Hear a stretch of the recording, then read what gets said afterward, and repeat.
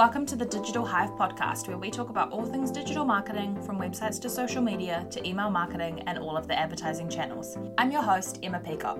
In this week's episode, I'm talking you through how you can use and benefit from Facebook's Creator Studio tool.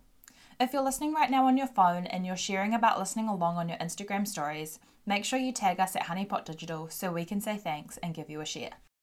Creator Studio is Facebook's somewhat new scheduling and monitoring tool, but they've also recently added some new features, including scheduling Instagram posts, so I wanted to let you in on it since there doesn't seem to be all that much talk about it online.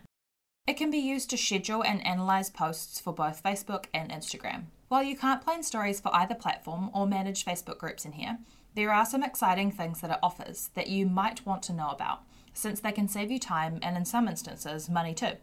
It's very simple to toggle between Facebook and Instagram and the profiles on each too, so let's crack into it. For the Facebook side of the platform, you can create posts, videos, playlists, and schedule that content to your Facebook page. You can view any videos you can cross-post, which are usually videos shared with you, but also ones you have on your multiple pages. You can also go live from your page, again, not your group, but it launches the live tool, just like your page does, and might give you a new version too, which allows for cross-posting, stream keys, and a live API. After you've gone live, you can monitor your reach, your 1-minute views, 3-second views, and engagement too. Remembering that most people will probably watch your video after your live video has ended, it's important to look at those numbers for the first week or two. You can also mock up posts, saving them as drafts for later, which can come in handy if you need someone's approval to actually schedule your content. However, this does kind of work in the same way as your page's publishing tools do, but the page is a little less clunky and loads faster. You can also view your numbers by post, your reach likes, and comments within your content library, but you can also view your page's analytics here in Insights, including performance, loyalty, audience, retention, earnings, and stories. Some of those in that list you might have heard and thought, whoa, what is that? So let's go through them. Performance is all your normal stats, video views, engagement, and net followers. Your normal numbers you're probably used to looking at. The Loyalty tab lets you look at new people versus returning viewers, as well as your new followers and unfollows. If you have videos, you'll also be able to see which are the top videos for returning viewers. The Audience tab gives you insights into your audience, including age, gender, country, language, interests, pages your engaged viewers like, so pages you might want to collaborate with if they aren't your competitors, as well as which of your videos your engaged viewers are watching. The Retention tab is solely about video. Where are you losing people across your videos? How long are people watching? The Earnings tab is not about your sales in your business, it's about how much money Facebook is paying you to show ads on your videos. You have to have a number of videos and an audience to qualify for their monetization platform, but this will tell you which videos are earning you that income if you've opted in. The Stories section currently just links to your page's Insights section, but I imagine this is being worked on now since it's already in the menu. When it comes to your Instagram content library, you can create posts, so that's your normal feed posts, including carousels, and an option to share to Instagram from Facebook. Once your posts go live, you can see your like and comment numbers broken down by all posts, video-only posts, photo posts, and the carousel style posts.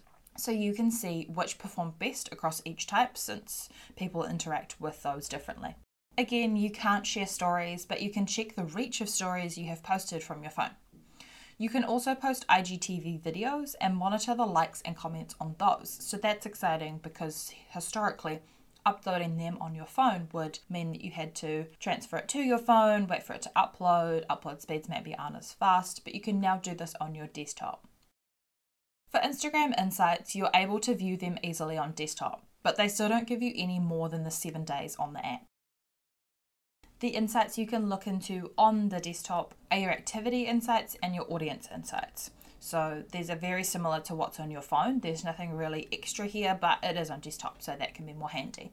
But you can look into how many website visits you got, how many profile visits you got, whether people clicked your call button if you've got one, text button if you've got one, emails if you've got one, and get directions. You can also look at the number of accounts that you reached and the impressions that you had over the week. Your audience tab is a breakdown of things. So it's your total followers with a plus or minus of how you went that week, and the age and gender of your followers. You can look at it as like a bar graph and show by age and gender or age or gender. It also gives you the insights on when your followers are on Instagram by day, and then also by breakdown of day and hour. You can also tell the top countries where your followers are located and the cities as well. Again, all of this stuff is estimates, and it is basically the same information they show you on your phone. It's just accessible on a desktop. Next, let's just briefly chat about how you can use Creator Studio to benefit your business. First, you can plan your Facebook and Instagram content for free in one place. This might allow you to get rid of a scheduler for your Instagram from your systems list that you're currently paying for, but it will also save you time each month since you can cross-post between Facebook and Instagram. You can also gain better insights into your numbers and how posts and videos are performing across both platforms, so you can more easily get these numbers, but also use these new insights to better choose which content you create. Plus, everything's available on desktop, so if you're not so savvy with your phone, or your phone has a smaller screen, or it's just not really your vibe, then you can use desktop instead.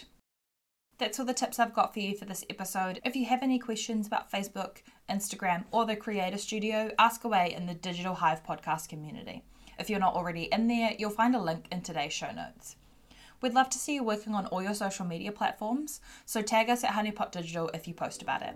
Be sure to subscribe to the podcast so you don't miss an episode, and if you're enjoying the podcast, I'd love it if you could rate it and review it.